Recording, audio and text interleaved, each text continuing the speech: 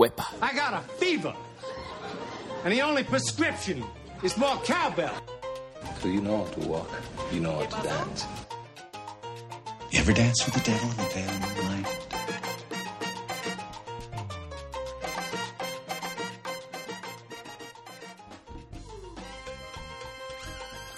Hello and welcome to another episode of This Week in Salsa. And today on the show, I want to share with you, I use this software called Lyft. And Lyft is about setting daily habits in your life, checking in on those daily habits to hopefully improve. And I got to thinking, I actually got an email from them related to this with how we improve in anything. And of course, salsa and bachata and all of these Latin dances is an example of that, of how we improve as dancers over time. And there was an email that came through from the CEO and co-founder of Lyft. And I want to share an excerpt from that because I think it really helps to understand this process that we're going through as we become better dancers. So, deliberate practice. Some of you may have heard the Malcolm Gladwell concept of 10,000 hours. This is the phrase inside of deliberate practice that people are most likely to have heard of. This is also my least favorite concept ever presented. All it explains is a limit on how much practice is worthwhile. It's not even very exact. The actual research showed a range of 5,000 to 20,000 hours. Worst, it makes deliberate practice seem like the ultimate in delayed gratification. The truth is that deliberate practice is research about how important it is that you practice in a certain way, quote, if you care about improvement. The research talks about an experienced non-expert. Imagine that you work in one job for 10,000 hours, but don't take it very seriously. At the end of that job, you'll claim that you're a 5-year veteran, but really you're barely improved from when you first started. Let's not be that person. That's why deliberate practice matters. Here's a web definition for deliberate practice. Focused, grueling, repetitive practice in which the subject continuously monitors his or her performance and subsequently corrects, experiments, and reacts to immediate and constant feedback with the aim of steady and consistent improvement. I love the words grueling in there. Here's how I would describe deliberate practice. Decompose your goal into smaller skills. Then practice those skills individually. Then increase the difficulty of your practice so that you're always in a sweet spot of engaged difficulty that lies between triviality and demoralizing failure. For a lot of goals, it's easy to imagine a specific example of deliberate practice. A basketball player might shoot 100 free throws.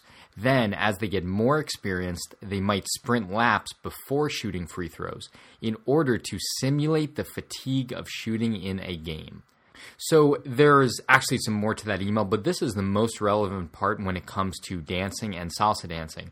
And gosh, that definition of deliberate practice, it really strikes through there, right? And that's why I imagine when you talk to the best salsa dancers, and now I've gotten the opportunity to speak with many of them, I see that. I see that in the beginning, especially, but also continuing on, is that they have this focused effort.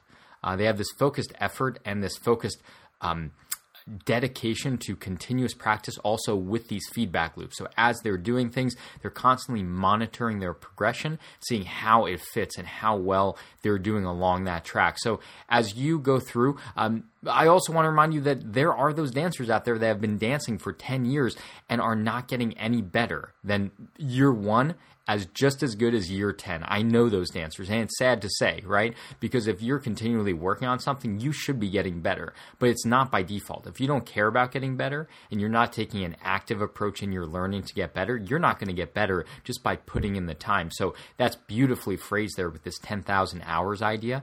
It's not just about the time that you put in, but it's the quality of the work and the focused effort on that work when you're practicing. So keep that in mind this weekend as you're going through here and hopefully getting better at salsa, taking classes, going to workshops, going to congresses. Think about that with how you're practicing, not just the time that you're putting into practice. I hope you enjoyed this episode of This Week in Salsa, and while we're wrapping up, I want to share with you our new sponsor, which is MySalsaOnline.com, run by Joel Dominguez and Maria Palmieri. If you know the show, you know that we interviewed Joel not too long ago. He has a lot of great knowledge, and all of that he put into the Salsa Bootcamp DVD. So this Bootcamp DVD, it's meant for beginners, but you know what? Beginners is a very general term. I'll tell you, I watched the DVDs myself. I went through the exercises myself. I've been dancing salsa for 5 years, and I learned a lot of stuff.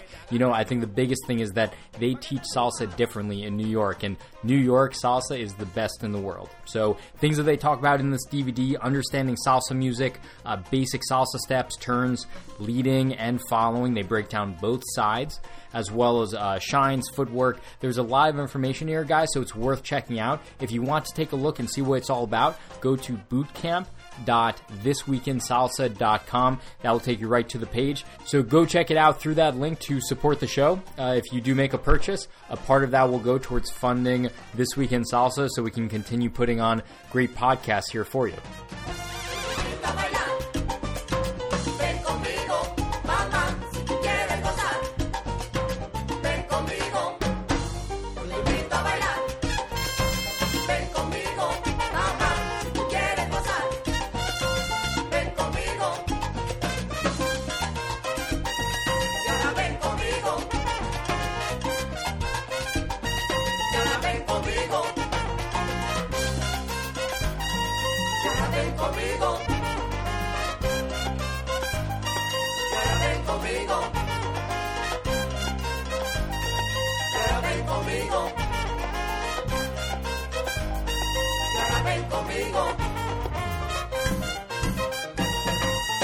Conmigo.